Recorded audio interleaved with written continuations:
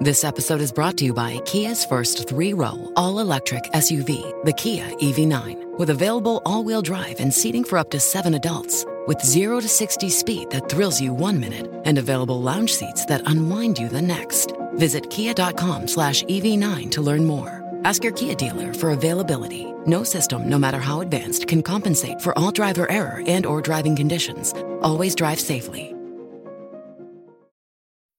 Isn't the point of traveling to get away from it all? To feel the best you've ever felt? Then maybe you should check out Aruba. You'll spend your time relaxing on cool, white, sandy beaches and floating in healing blue water. You'll meet locals brimming with gratitude for an island that redefines what a paradise can be. When your trip comes to an end, you won't need another vacation because you just had the vacation. That's the Aruba effect. Plan your trip at Aruba.com.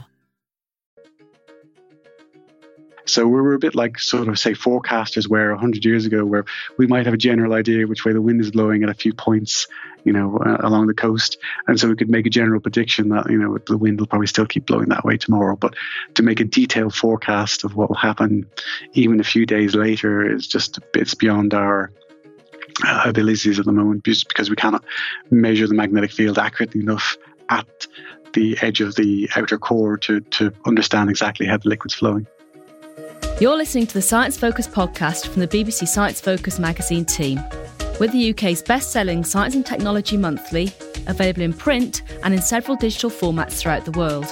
Find out more at sciencefocus.com or look out for us in your app store. Hello, and welcome to the Science Focus podcast. I'm Daniel Bennett, the editor of BBC Science Focus magazine. The magnetic pole is not a fixed spot. Before 1990, the pole was wandering around northern Canada, moving at a relatively sedate pace of 5 kilometres per year. But then, suddenly, it began to accelerate. Fast forward to today, and now the magnetic North Pole is surging towards Siberia at a blistering 50 kilometres per year. That's so fast that the map of the Earth's magnetic field, produced by the British Geological Survey and the National Oceanic and Atmospheric Administration, had to be updated this January, a year earlier than anticipated.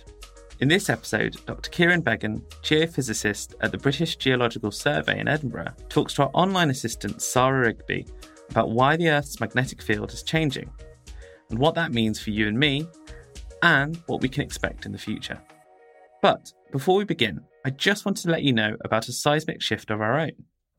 Those of you listening closely might have noticed that we've changed the name of the magazine from BBC Focus to BBC Science Focus. The magazine will still feature the same blend of new ideas and discoveries that you know and love. But we've also added a new section called Reality Check, which takes a deeper look at the science behind the headlines. So, if you'd like to try out a free issue of the all-new BBC Science Focus, visit www.sciencefocus.com/free issue podcast to view a copy online. And now over to Sarah, talking to Dr. Ciaran Beggan. So the magnetic North Pole has been moving and it's been accelerating. So why is it moving so quickly and why is it moving at all? So the magnetic field is created by the liquid outer core that starts about halfway to the centre of the Earth. The liquid outer core is made mostly of iron and nickel, and although it's under huge pressure from the rock above, it's actually very hot, around about 3,000 degrees centigrade. So because of that, the liquid is actually very runny, and it's as liquidy as water is on the surface of the Earth. So you've got this very large convecting layer of liquid metal, and as it moves, it creates the magnetic field, but it also drags the magnetic field with it. So at the surface of the Earth, on average, the magnetic field moves maybe 20 kilometres or so per year, mostly in a westward direction. But that does vary across the world. Now, the reason the magnetic North Pole is moving is because we think just at this very high latitudes up around kind of northern Canada, a very fast jet of liquid has formed, a sort of jet stream, and it's pushing the magnetic field just in this area particularly rapidly. If you look back at how the magnetic North Pole has moved in the last 100 years or so, you'll see that during the 20th century, so from sort of 1900 to sort of 1990, the average rate of change of the pole's position was about 5 to 10 kilometers per year. And in the 1990s, it suddenly started accelerating up to about 50 kilometers per year. And at the moment, it's moving between 50 or 60 kilometers per year. So that's quite a lot. So how is that going to affect the average person? So the average person uses the magnetic field in their mobile phone, in their smart map application, or in their in-car navigation system. And they use maps that the British Geological Survey and NOAA, the National Oceanographic Administration, make in the US. And the maps we make every 5 years make a prediction about how the field will change in the following 5 years. So the last one was released in 2015. The next one should have been released in 2020. But because the magnetic North Pole had moved just a bit further than we expected it to, by 2018, the map was sort of out of date. So we were asked to update the map, mainly because the North Magnetic Pole has moved so much more rapidly than we expected. Now, for the average user, unless you're planning to traipse around the Arctic in Canada or Siberia, you wouldn't really notice the difference because the magnetic field maps that we make for lower latitudes, below sort of the latitude of Scotland, say, are actually fairly decent, and they're not too much in error. But the ones on the high Arctic are out of error, basically, because the magnetic field moved much more rapidly than we expected. So the average user, your digital compass in your smartphone is only really accurate to a degree or two, and the differences between our latest update of the map and the previous update of the map for most people will only be a fraction of a degree. Actually, so there's not much impact on most users. So I read that we use the position of the magnetic north on our smartphones to determine which way we're facing. So when you're on a smartphone app and it shows you're facing this way down this road, it uses the magnetic North Pole to determine that. Is that correct? Yeah. So when you open your smartphone map, it's orientated towards geographic north, but your phone uses its little digital compass. It's got a little digital compass, tiny little thing, a few millimeters across, and that detects the direction of the magnetic north. And using the location of your phone from GPS or from the nearest mobile phone tower, the application uses the map that the British Geological Survey have computed to work out what the difference between magnetic north and true north is at your location. And then it rotates the map without you knowing into the correct orientation. And then as you turn around, the map it uses the digital compass to figure out what direction you're orientated in, and then orientates the map as you're using it into the correct direction. So in the UK, the difference between true north and magnetic north, that angle, is about 1 degree or 2 degrees. So it's not very much. But if you're in, say, California, it could be 15 degrees. Or if you're in South America, it can be up to 25 or 30 degrees in places. Okay, so the amount that the magnetic north is moving is not enough to really affect that. Is that right? Yeah, that's correct. So anywhere sort of south of Greenland, yeah, it's not really a big deal. Okay, so who does use these maps and who does need to keep up to date with it in high precision? So one of the main users is people who fly aircraft over those regions. So most aircraft maps are actually still orientated in magnetic coordinates for historical reasons. So these maps are quite important for aircraft, say flying from London to San Francisco. They fly quite high up over the northern Arctic. So the plane would be navigating on magnetic coordinates. So it makes a difference for those. I mean, what would happen is the plane would maybe drift maybe a few tens of kilometers out of where it should be. But I mean, that would be corrected anyway by GPS. So that'd become an economic saving. The people who mainly use it are the UK and the US military. So they use it for, their navigation systems in submarines and aircraft and so on. And also for, working out which way they're pointing and so on. I read that the names of certain airports is affected by this. Is that correct? Yeah, so again, this goes back to historically, runways are always marked in magnetic coordinates. So runways in the high Arctic, if they're facing kind of east-west, they'll be labeled 90, 270, because that's the kind of orientation in magnetic coordinates. But if As the magnetic field moves away from the high Arctic rapidly, then those runways have to be repainted with the new coordinate system, and that presumably costs them kind of money and adds to confusion if they have to change it every 5 years rather than, in the past they were to change it maybe every couple of decades. Okay, so why would they use the magnetic coordinates as opposed to coordinates in relation to the geographical? Well, again, it's historic. So, it comes from the time, back before GPS was kind of common in the 1990s, that, airplanes used to fly using dead reckoning. So, you take off and you fly a certain distance on a certain compass bearing for a few hundred miles, and then you'd sort of take a left and fly another few hundred miles at a different compass bearing. So airplanes are set up to kind of fly in magnetic coordinates. But since the advent of GPS, of course, that's not necessary anymore, but it's sort of a historical hangover. And I guess in the next few decades, it'll probably disappear entirely, the use of magnetic coordinates. So how do we know that the magnetic north is changing? How do we measure this? So in the past, up until the kind of 1990s, early noughties, there were around about 200 observatories, geomagnetic observatories around the world, and they were mostly in the Northern Hemisphere, mostly kind of around Europe, and then a few kind of scattered around the world. These are places where we just measured the magnetic field continuously. But since 2000, there've been a number of satellites that have been launched into low Earth orbit, so they go up to about 400 kilometers, and they just fly around, just continuously measuring the magnetic field and its direction. And the latest bunch is a trio of satellites from the European Space Agency called Swarm, and they're very, very high precision, very, very accurate satellites, and they were built specifically just to measure the magnetic field of the Earth. Because there's three of them, we're getting huge volume of data over the last 5 years or so, and that allows us to, first of all, make better maps of the magnetic field, and also we can now, with kind of advances in computing and disk storage, we now make these maps every 6 months or so, and we can see how the field is changing, much more rapidly than we used to be able to do in the past.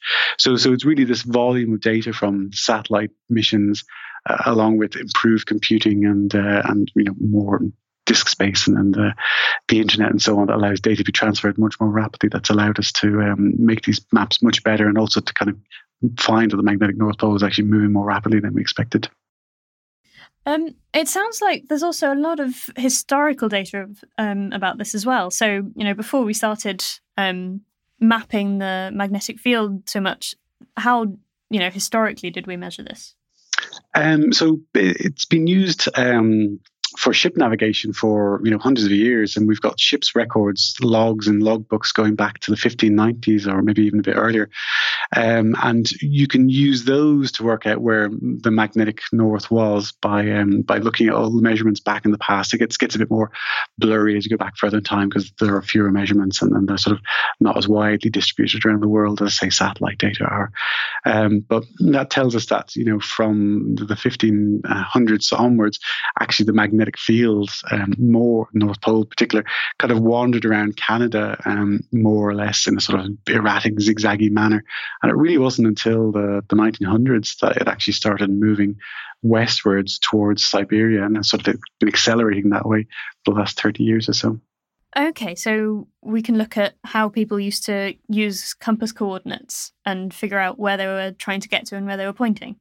Yeah, so the idea originally was from Edmund Halley of comet fame. They were looking for a way to sort of solve the so-called longitude problems, where they knew how to measure latitude, which is your sort of position on the sun, position on the Earth between, say, the equator and the North Pole, by looking at the height of the sun in the sky. But to measure longitude, which is sort of your position east or west of, say, Greenwich, that was much more difficult. So one of the ways I thought they could do it was by looking at the variation in the angle of the magnetic field between true north and magnetic north. That's called declination. So in 1699, Edmund Halley went out in the ship and surveyed the Atlantic Ocean. And he came back and then drew up these maps, the original kind of maps of the magnetic field. And he went back out again. He looked again. He realized that actually the angle had changed, and it changed so quickly that his maps were basically out of date after 5 or 10 years. They couldn't be used for determining longitude.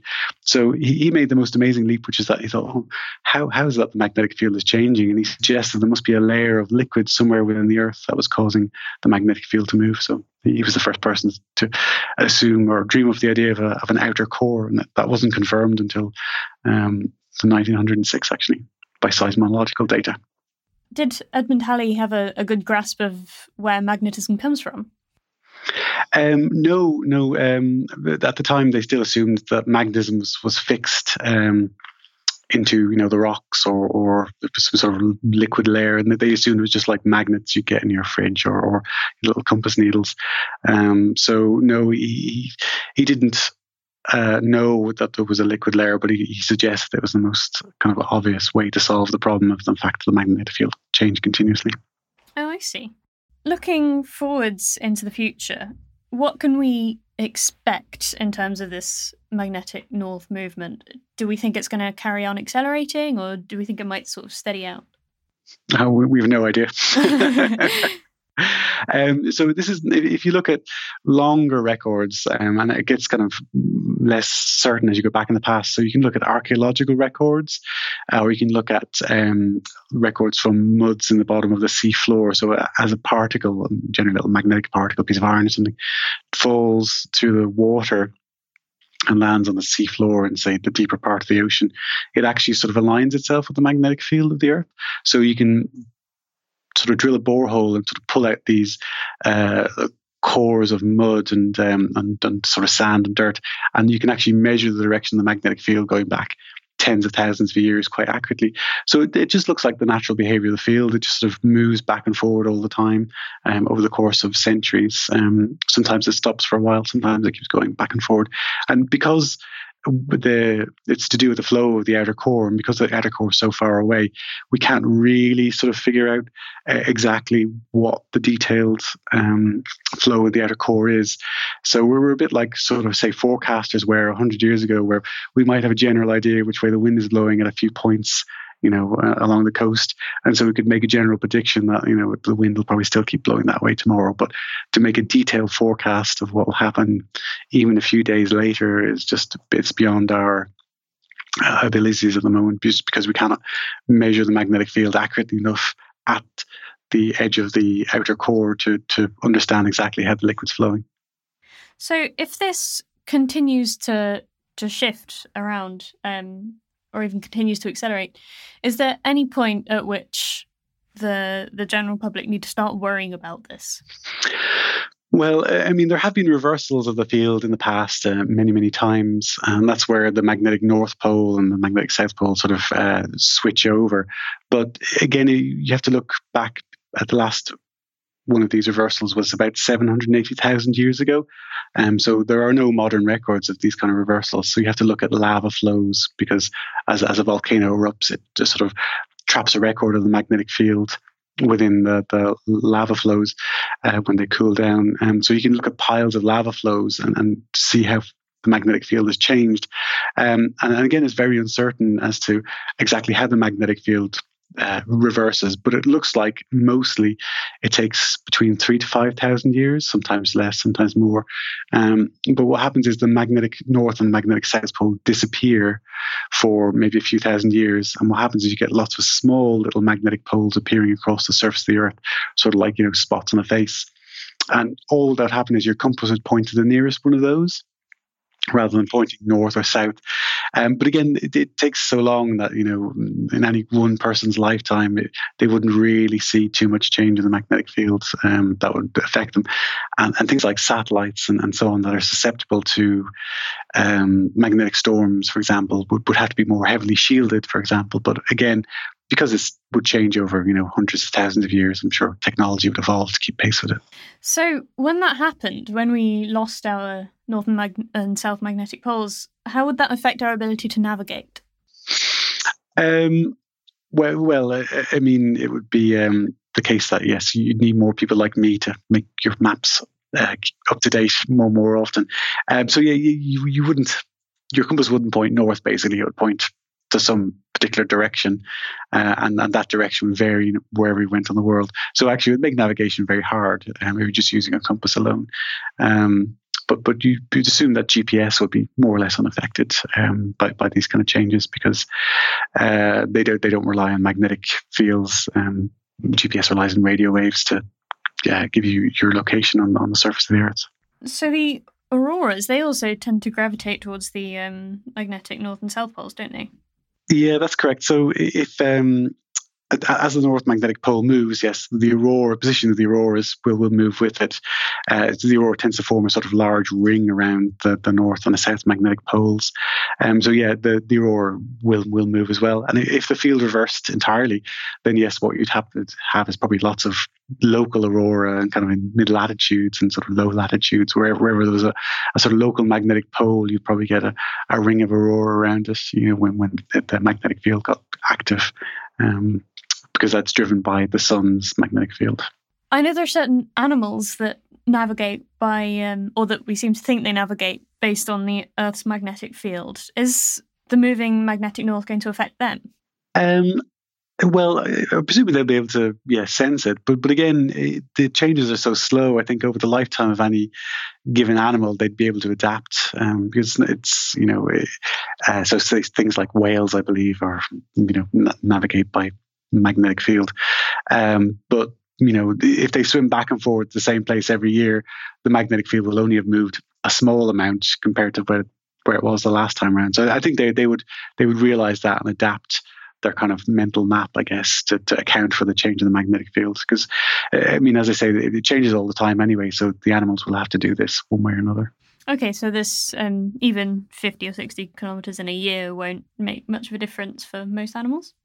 I don't think so. Because this will be right at the polar regions, so I doubt many whales actually swim under the ice cap. Not that I know that.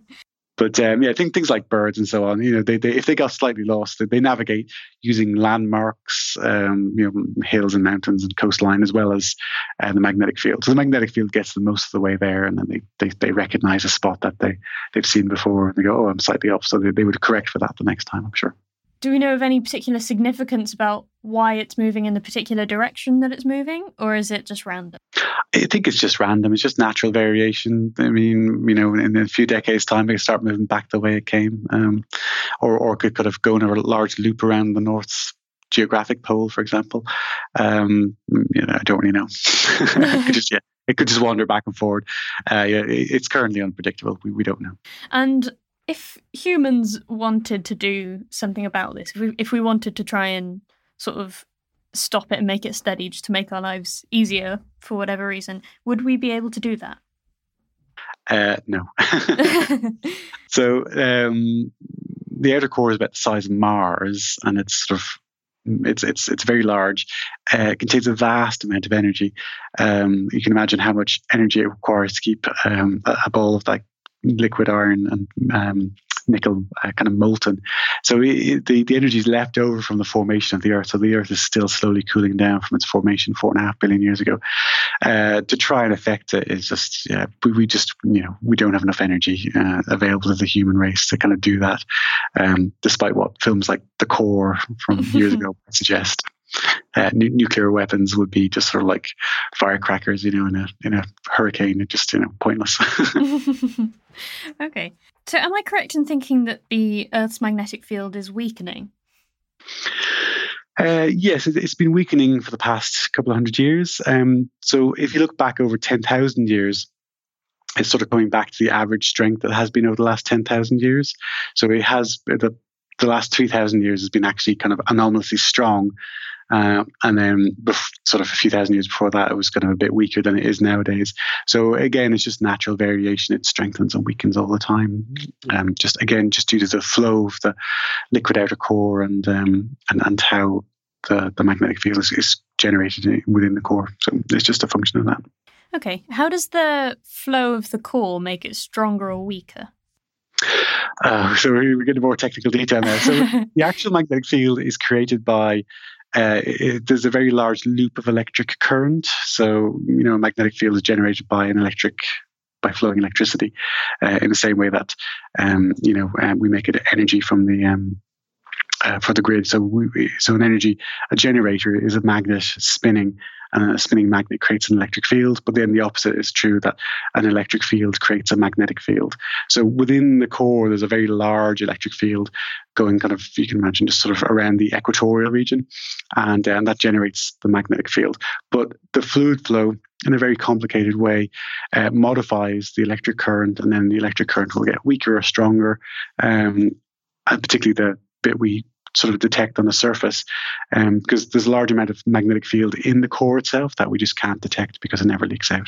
So as the Earth's magnetic field gets gradually weaker, the Earth's magnetic field provides us with a lot of protection from space, doesn't it? So at what point would we need to start worrying as it gradually got weaker?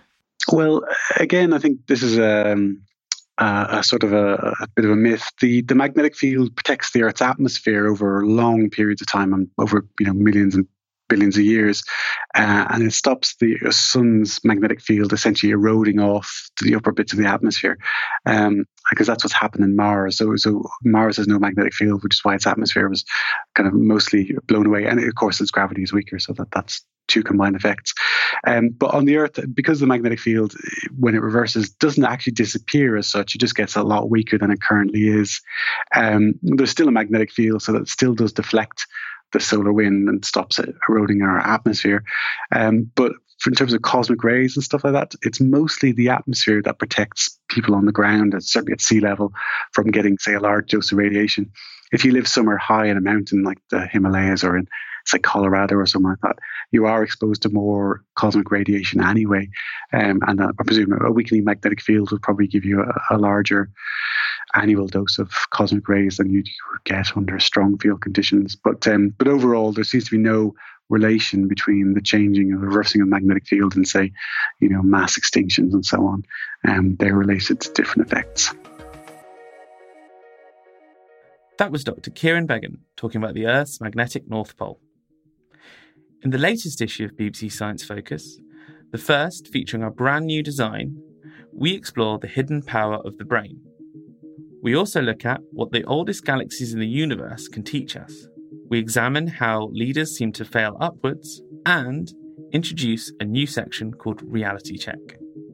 And as always, there's much, much more inside. And remember, if you like what you hear, then please rate, review, and share with anybody you think might enjoy our podcast. You can also subscribe and leave us a review on your favourite podcast apps. Also, if there's anybody you'd like us to speak to, or a topic you want us to cover, then let us know on Twitter @ScienceFocus. Thank you for listening to the Science Focus podcast from the BBC Science Focus magazine team. We're the UK's best-selling science and technology monthly, available in print and in several digital formats throughout the world. Find out more at sciencefocus.com or look out for us in your app store.